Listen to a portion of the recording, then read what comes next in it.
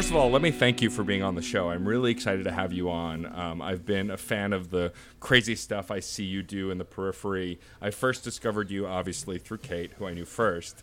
But I got really excited within the last few years, especially when I saw that you guys did that partnership for Glob, which was both wrestling and burlesque, which was really cool because I'm more in the burlesque scene.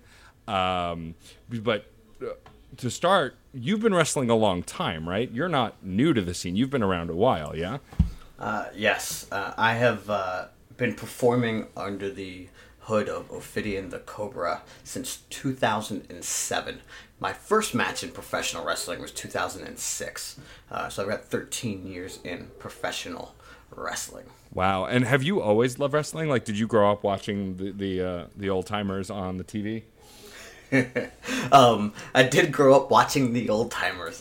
This definitely was a thing that I experienced growing up with my father, watching professional wrestling. Like, I don't remember a time when wrestling wasn't in my life.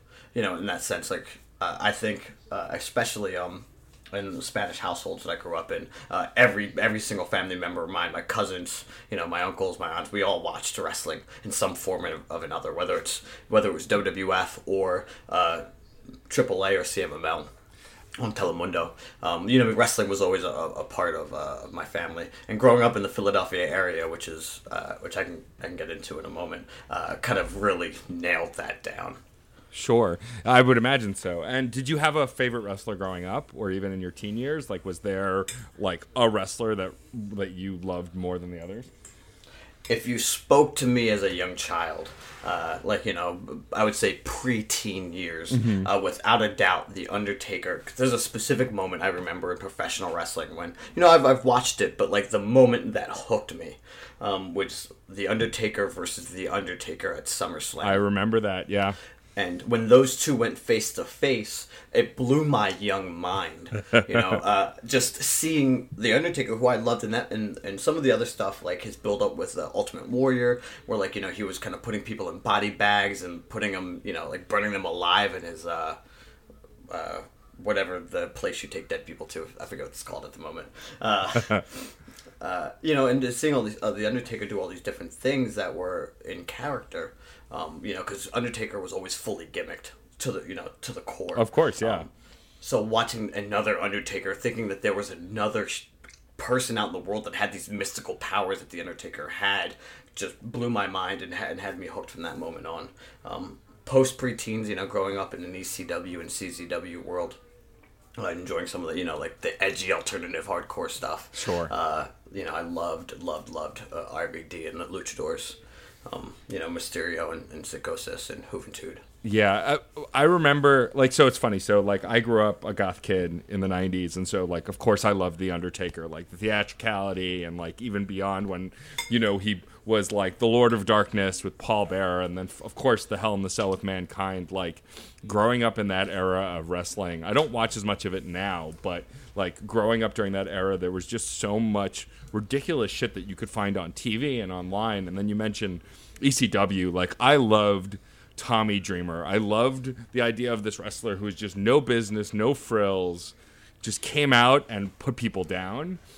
Absolutely. And you couldn't not be hyped. And then for him to go against guys like Rob Van Dam, who was just like a cartoon character, like moved in a way that I didn't think another human could move. There was something about the way that ECW introduced the high flyers that made them feel different from anything, you know, NWA or WWF or WCW was doing with those types of performers.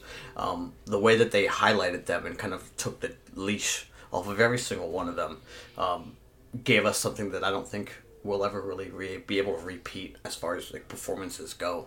You know, there's some really cool stuff that exists now between guys like Ricochet and Will Ospreay. You know, when you see that kind of stuff for guys like Phoenix and Penta right now, who are doing some really cool stuff, some really innovative stuff on the indie scene.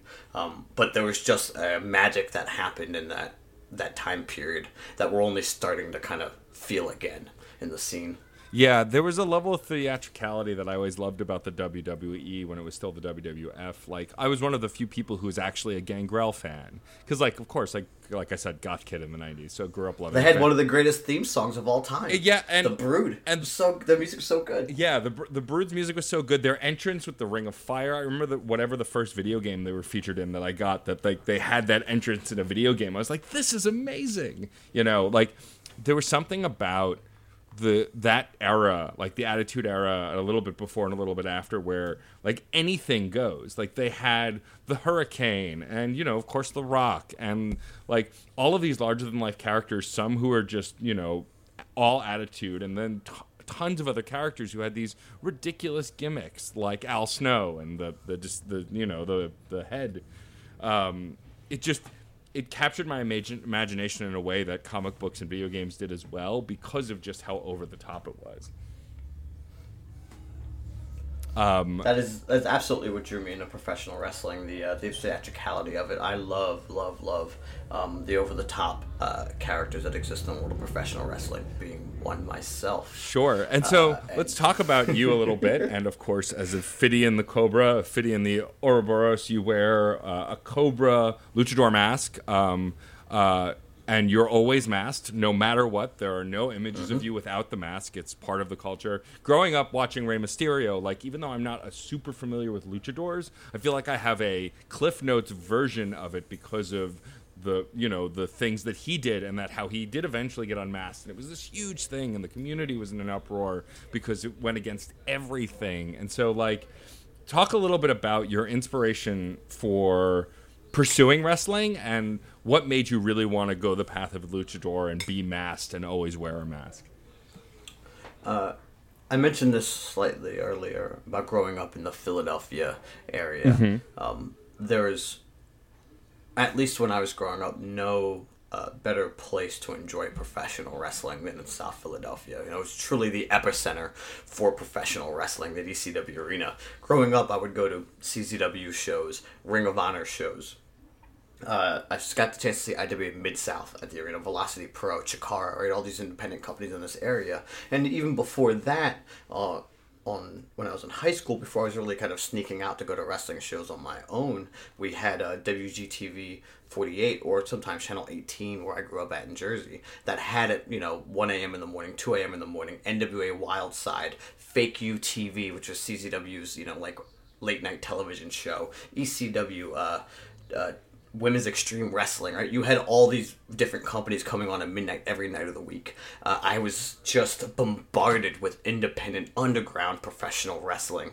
And that was really only in this area, in Philadelphia. And so while WWE made me a professional wrestling fan, made me love pro wrestling, the independent scene, going to the arena as a young adult, made me want to be a professional wrestler. Being in that environment was intoxicating. It drove me to want to cross the barrier and get in the ring. I could interact, I could talk to, I could touch these performers month in and month out and watch them so closely at that arena. It felt like I was a part of something that I couldn't replicate anywhere else in my life. So not only, kind of being in that environment, but then also having access to the wrestling school that was in the ECW arena. So I got my start training inside the ECW arena, and being able to train in a venue, where guys like RVD and Chris Jericho and Dean Malenko and Benoit and Guerrero and Mysterio and all these dudes trained at and performed at, performed at, they all didn't train there, was something I couldn't turn down. Growing up in this area, having the ability to train at that building under the likes of Cesaro, who at the time was Claudio Castagnoli, Cassius Ono, who was Chris Hero at the time, both of which work for the WWE now, and Mike Quackenbush, who was one of the trainers in the Performance Center, who runs Chikara as well.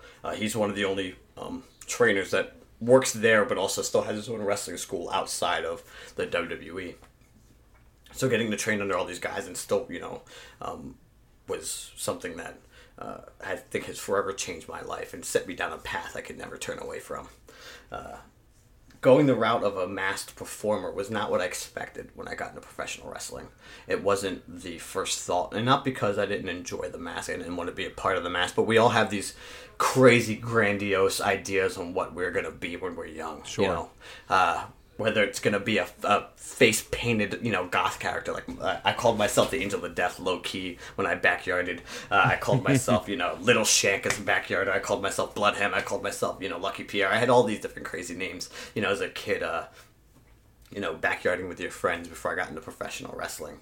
And it wasn't until I started training and learning from these guys that I really understood the performance aspect of professional wrestling. When you watch a movie, you listen to music, any kind of entertainment that you're offered that you choose to consume, you don't always look under the hood to see what makes it work and why it works. If it's done really well, if it's good art, if it's quality entertainment, you don't think about those things.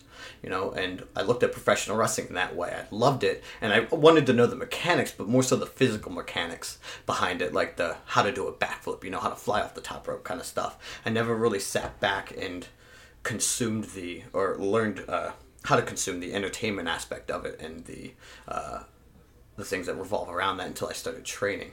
And then once I got that understanding and really learned to appreciate the theatricality behind pro wrestling, that's when I wanted to go the route of a mask.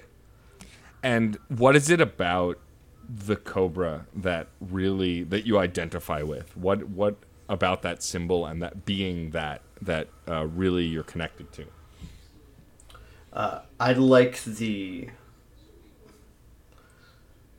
wearing a mask to me, right, helps cloak the performer underneath. I hope that when you watch me, when I'm performing, the thought of the human that is wearing the hood never comes into your mind. Mm-hmm. You don't wonder, who is that guy that's wearing the Ophidian mask, or why you choose to do that while performing.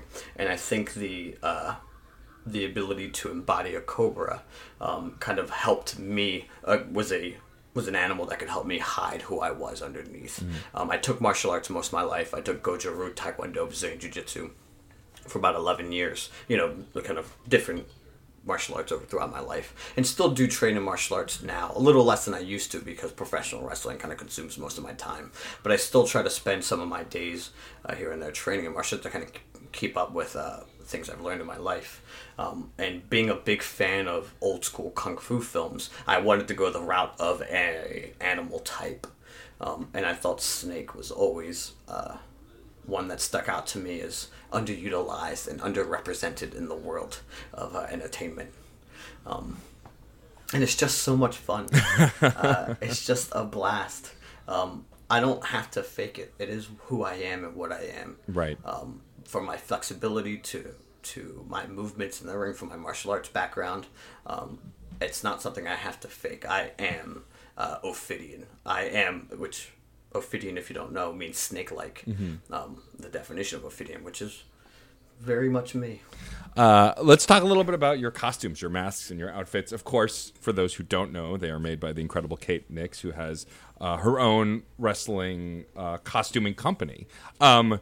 Was she making costumes for you before the company existed, or did her working for you specifically in helping you create these costumes lead to creating her own design company?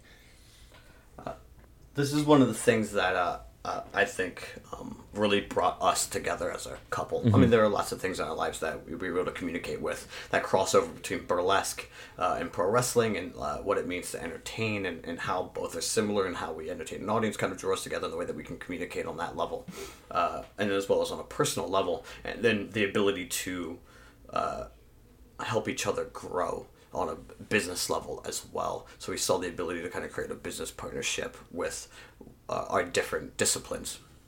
Kate's always been a seamstress her whole life. She grew up in the seamstress community. Her mother worked at a theater, so she's been working in theater since she was, a young child. She's always had that job. So when we started performing together, dating, and I got into a situation where one of my gear makers fell through before a very, very important angle. I turned to her desperately to make me a set of gear that the gear maker could not. So she made what I refer to as my ghost Ophidian, my old like kung fu master Ophidian. It was like a full white set of gear, where I had like an old kung fu robe that I wore out to the ring. I had just died in Chikara. I was put into a sarcophagus and buried alive, and what came out was essentially an undead version of me. And she created that first set of gear for me. And then from kind of then on, it snowballed into, oh, you made that set of gear for him. Well, we can make the set of gear for one of my students, and then another student. And then before we knew it, Kate was making gear full time for pro wrestling. And lucky enough, she's, throughout that, I've learned how to sew as well.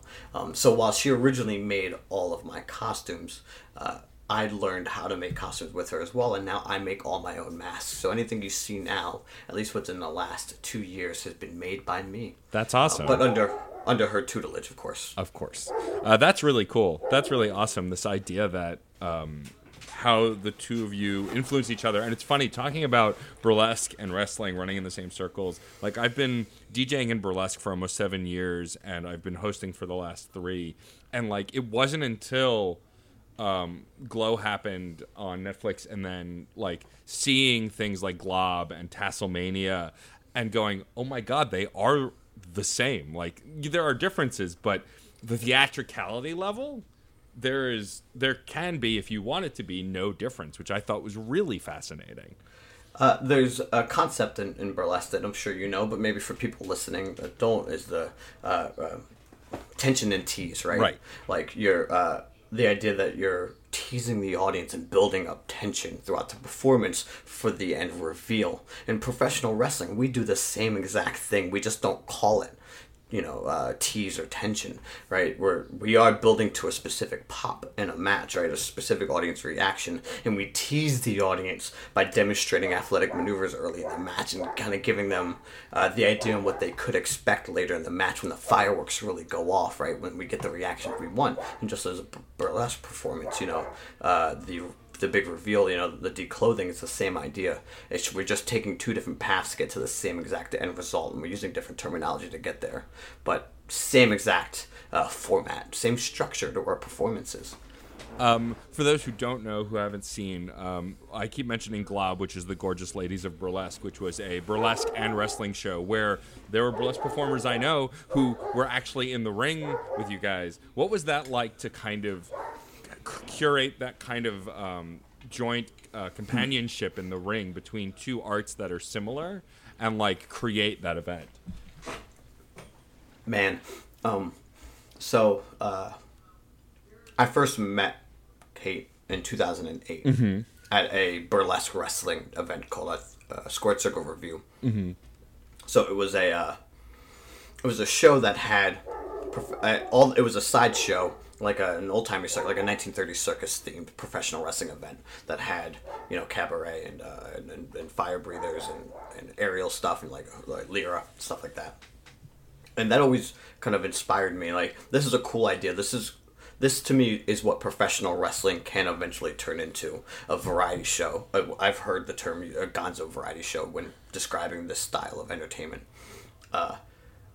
And like that was kind of like my first taste, not only of the independence as a whole outside of Philadelphia, kind of seeing what the rest of the country is doing, what could be done with the independent scene.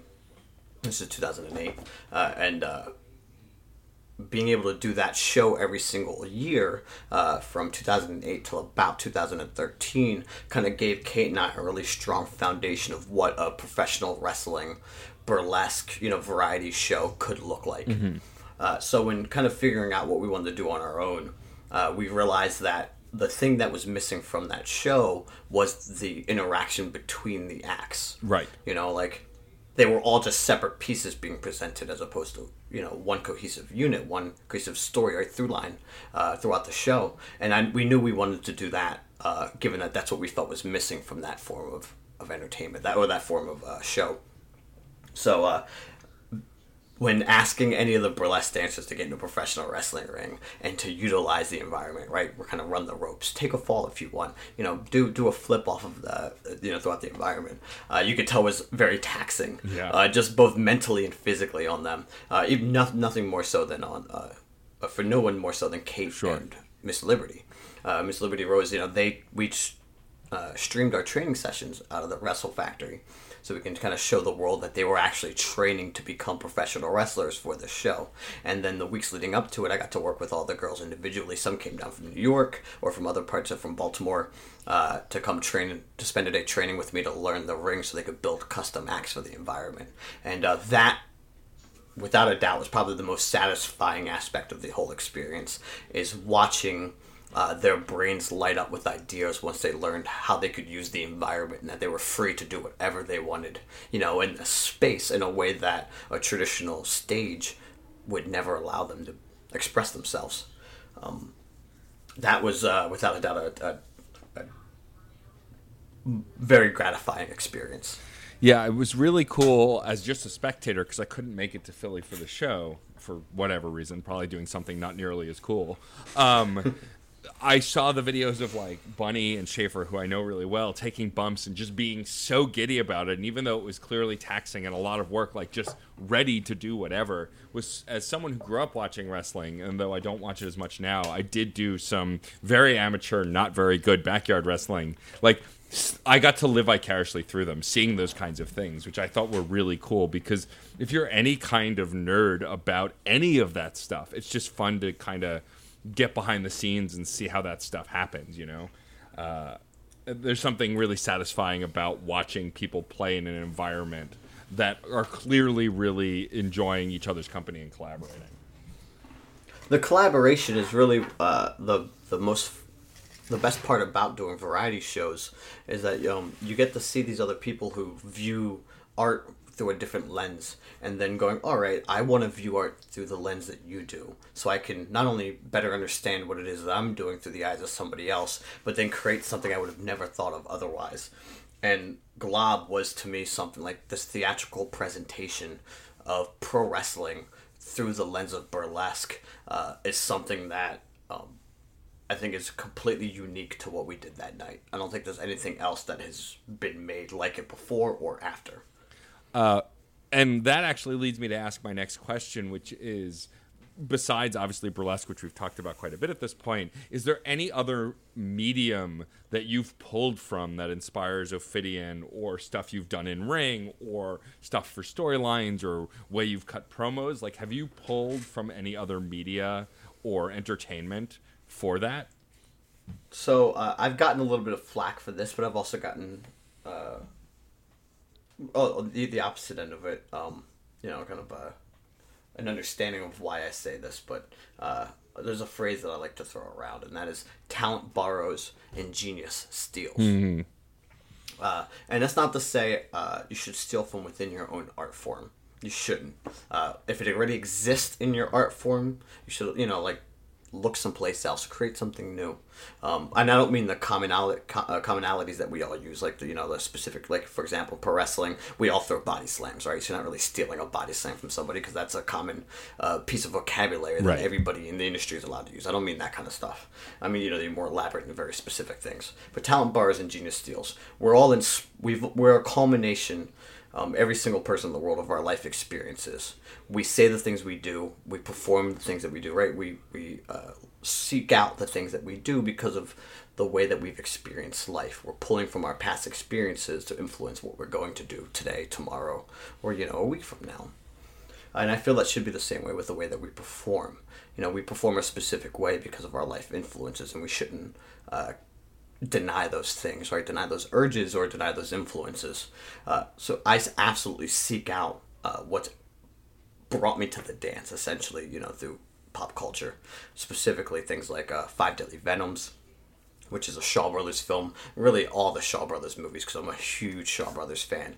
But that movie specifically, Five Deadly Venoms, number 2 was the Master of Snake style. He was known as the Snake Spirit.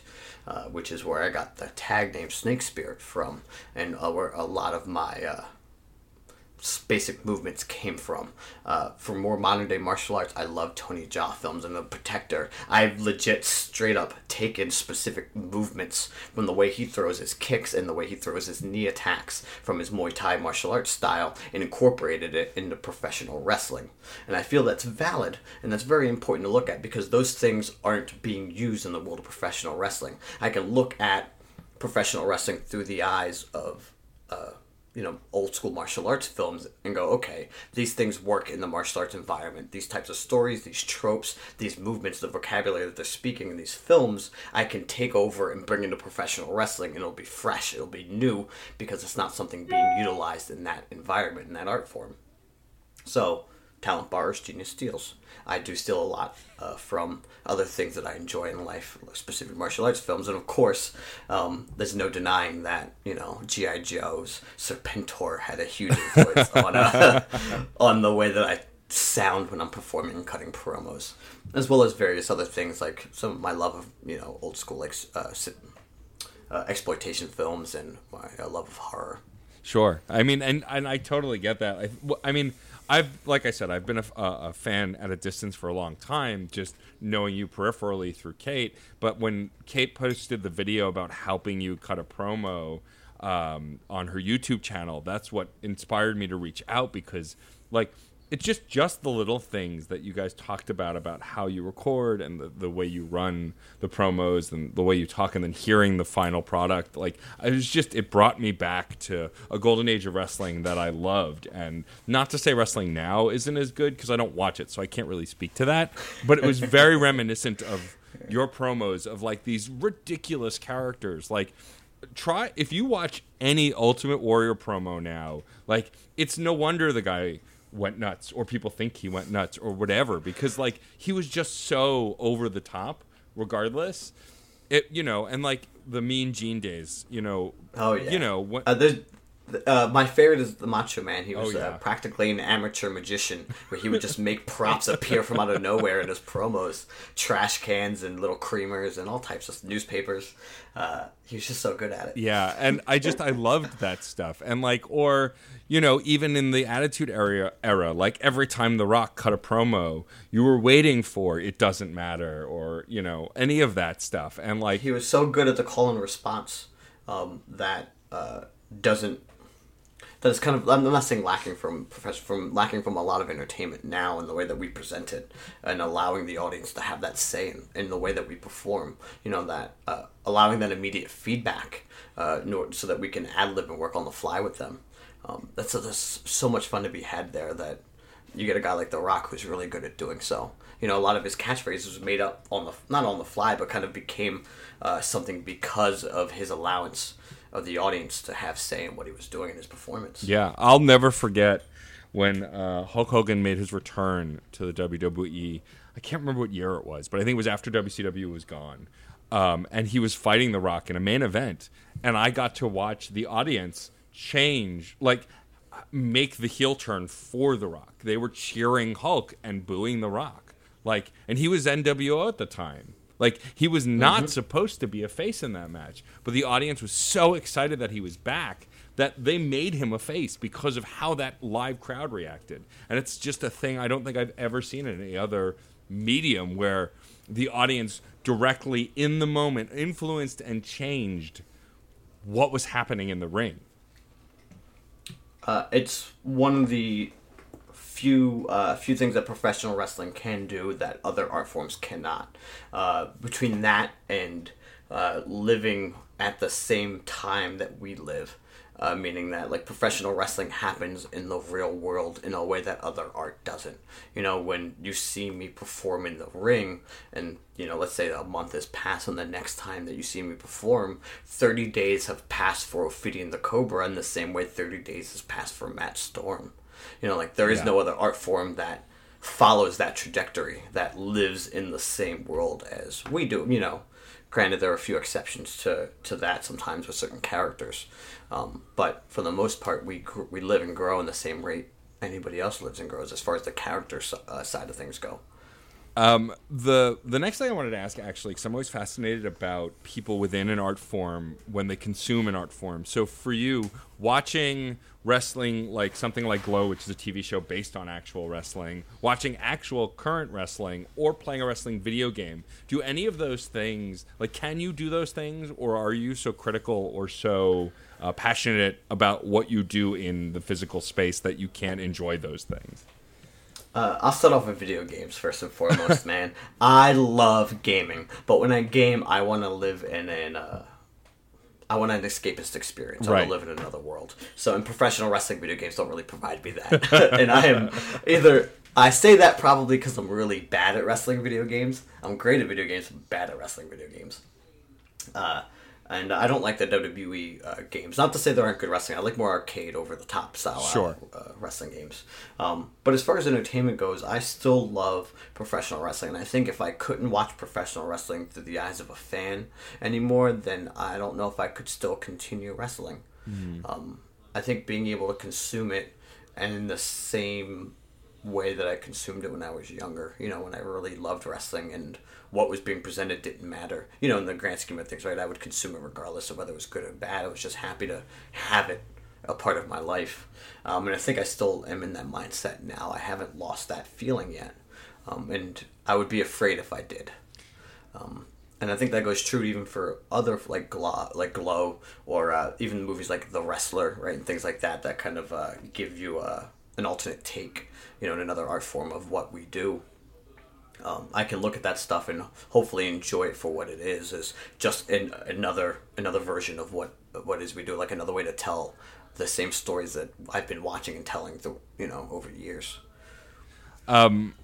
See, that's always fascinating to me because you assume if musicians still listen to music, wrestlers would watch wrestling and so on and so forth, but it's not always that way in every art form, and so it's always really interesting to hear how people interact with that art. You mentioned that you like playing video games.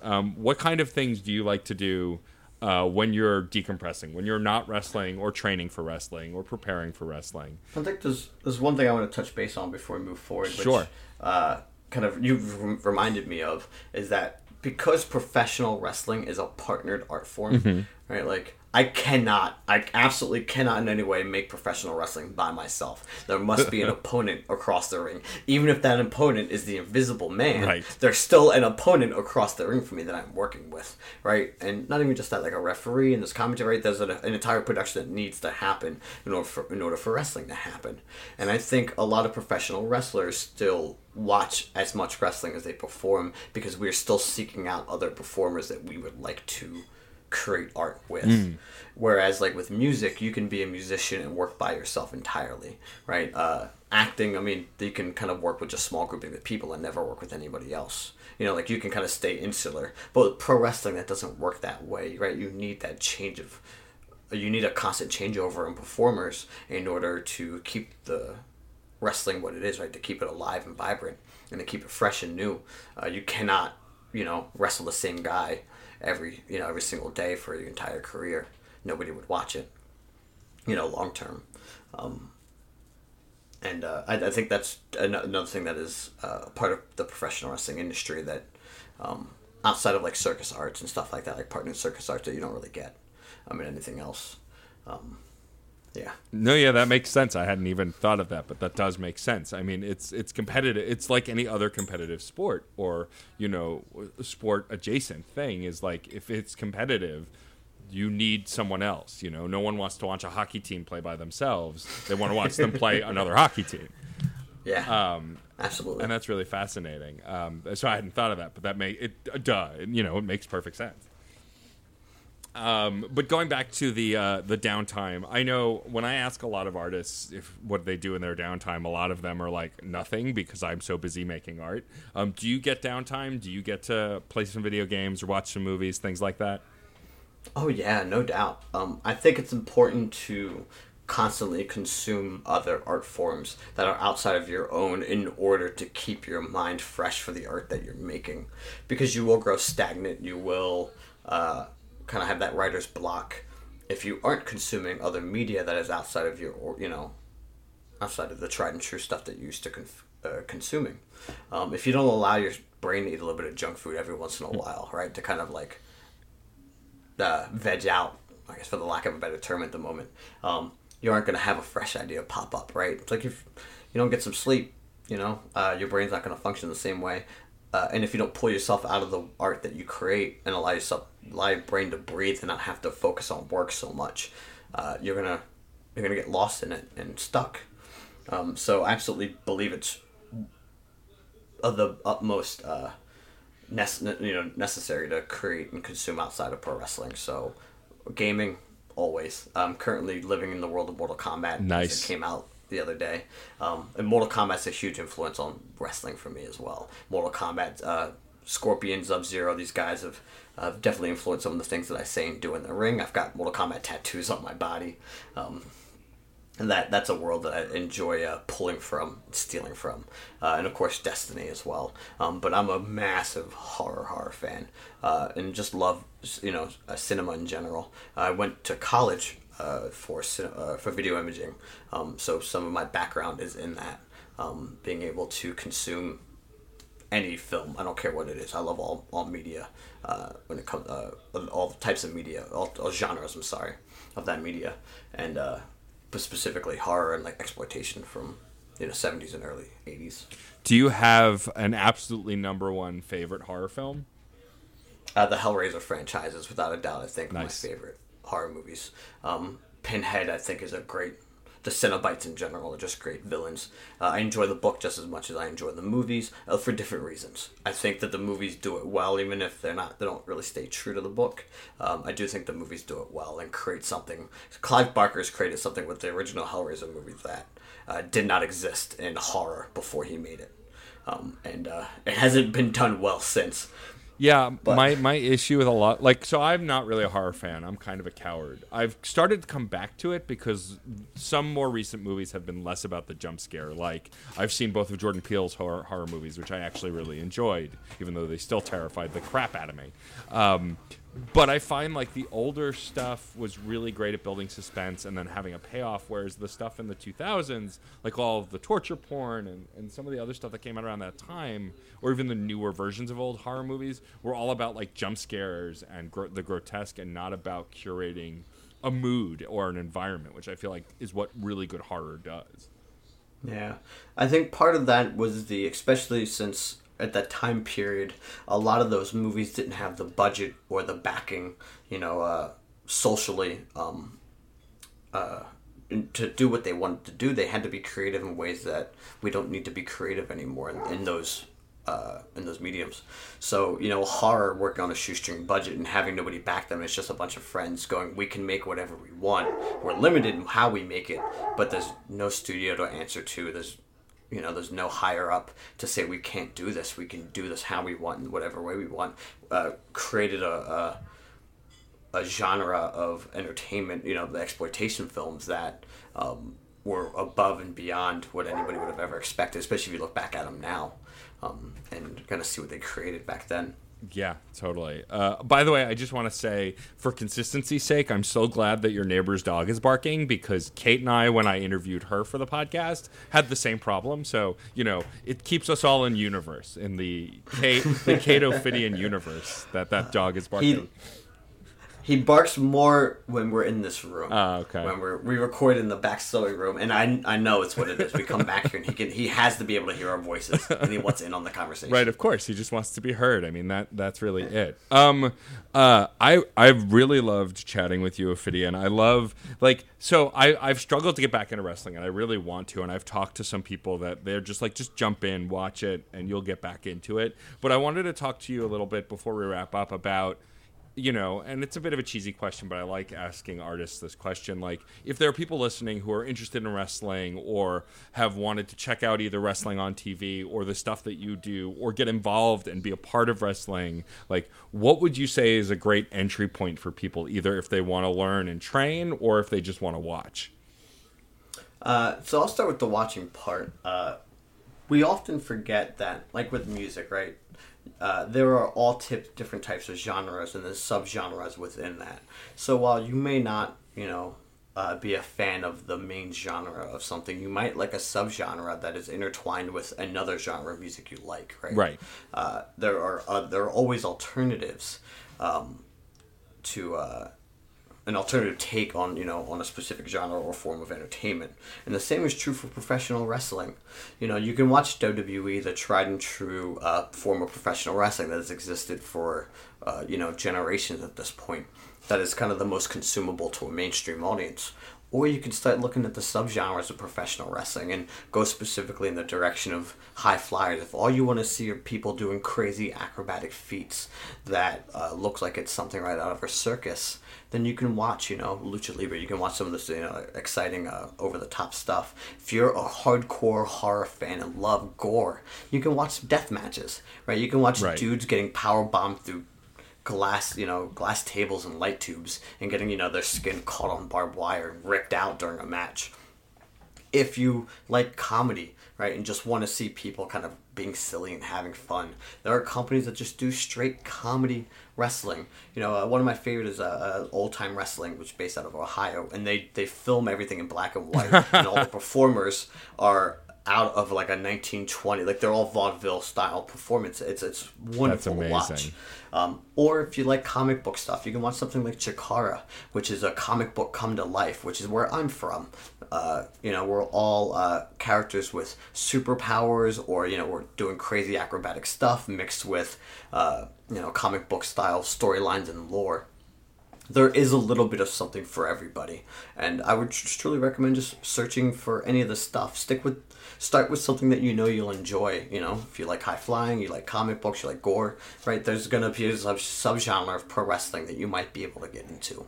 I'm not saying it's gonna be for you specifically, but you might be able to get into it. As far as professional wrestling goes, training, as far as getting into the industry, it takes all shapes and sizes to get into professional wrestling. Like, we need them all. Good professional wrestling, has tall with the short, has, large with the skinny, has male, has female, has all the genders involved, all the shapes, all sizes, all races involved in it. Because then we're able to tell stories we aren't able to tell otherwise. We need a little bit of everything. If you think if you're to this or to that for professional wrestling, it's probably just you that feels that way.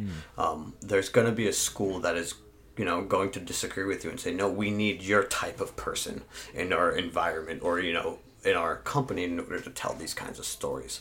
Like right now, Chikara is kind of being touted as crowning the first non-binary champion in professional wrestling. Awesome. With Still Life with Apricots and Pears, who's very open about, open publicly about being non-binary and identifies as they, them, which is not something that you get from pro wrestling very often. It's not an art form that is really up with the times when it comes to, social justices and things of that nature. That's really awesome.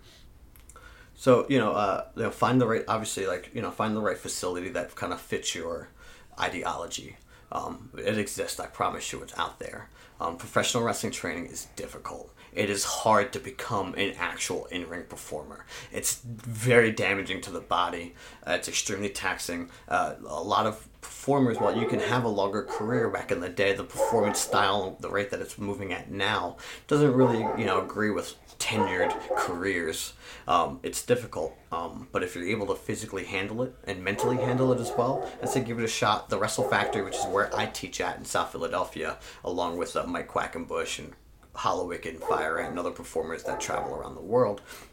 We're all world travel trainers, performers that train out of a school in Philadelphia. And there's also other good schools around the country and other schools that I've taught at around the world that I would recommend if anybody would ever hit me up and ask. I've performed in 16 countries, taught in about 14 of them.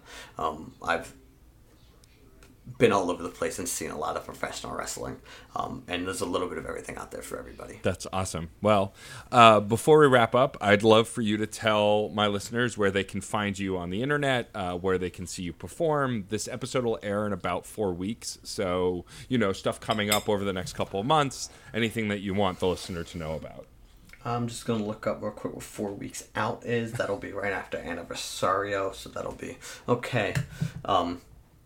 So first and foremost, you can find me. Let me help you out here. Me, the venomous and vile serpent of the Nile, the one and only master of snake style, the Cobra Supernova Ophidian, on Twitter at Ophidian Cobra, or on Instagram at Ophidian Cobra, or pretty much anywhere at Ophidian Cobra. You can also follow the company that my wife and I run, Closet Champion, at Closet Champion, across all social media, and at our Patreon if you'd like to support and get some behind the scenes stuff on training, on the video content that we make, as well as some of the sewing stuff that we some of the sewing costumes that we make for the wrestling industry.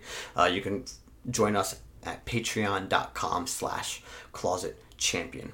If you're interested in checking me out live performing, I'll be at it's a charity show in Philadelphia on June 7th. I think 4 weeks out. June 7th will be at, give me 1 second here. I have to pull that up. No worries.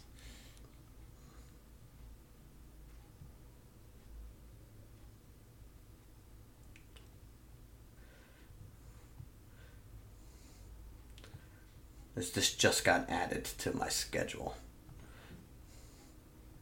Great. Friday, June 7th at Love City Brewing as part of Philly Beer Weekend Pride 2019.